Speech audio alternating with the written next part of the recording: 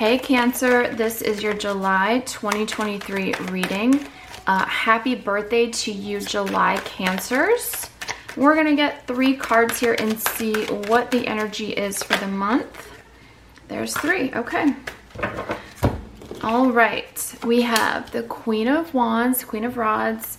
We have the 6 of Cups, and we have the 10 of Wands. So here's my thing with 10s, okay? 10s to me have some kind of bigger meanings in that they signaled the end of limiting beliefs or generational trauma that you're carrying. So there's some kind of burden or trauma that you're carrying regarding your passion and your creativity, okay? That's what Wands represents. You've been carrying this burden of, maybe like, oh, being an artist isn't a real job, or, why don't you go be a doctor instead of a writer, like whatever it is. Or it's just kind of the burden of having an over creative mind and all these projects that you're working on that you want to get done, and you're carrying them and you're carrying them. And it's like, when you get to the 10, it's like, okay, first of all, you figured out how to carry that load,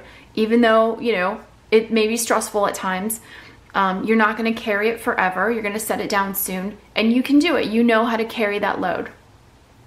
The other thing that it can mean is that you're understanding whatever limiting beliefs you have about your creativity and what you can do with your life.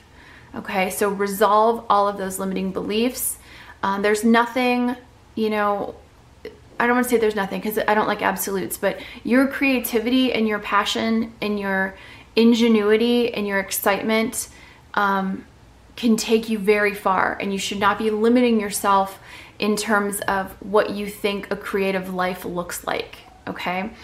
What we have with this Queen of Rods and the 6 of Cups is they're both kind of these receptive energies, divine receptive energies. The Queen of Rods is obviously the queen of creativity and passion, and she's receiving all of the divine energy, the ideas, the inspiration, and it could be something coming back from your past. I'm getting a lot of like, I really loved to do this when I was a kid. I used to paint, or I used to dance, or I used to crochet, or I used to make a mean pot roast, whatever it was. It's creating something physical. And there's something maybe that you used to do when you were younger. I'm not saying like a child, but maybe, in college you took a couple pottery classes and wished you could have stuck with it, but you got that accounting degree instead.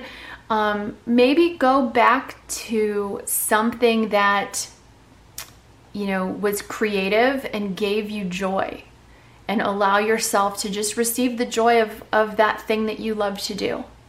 All right.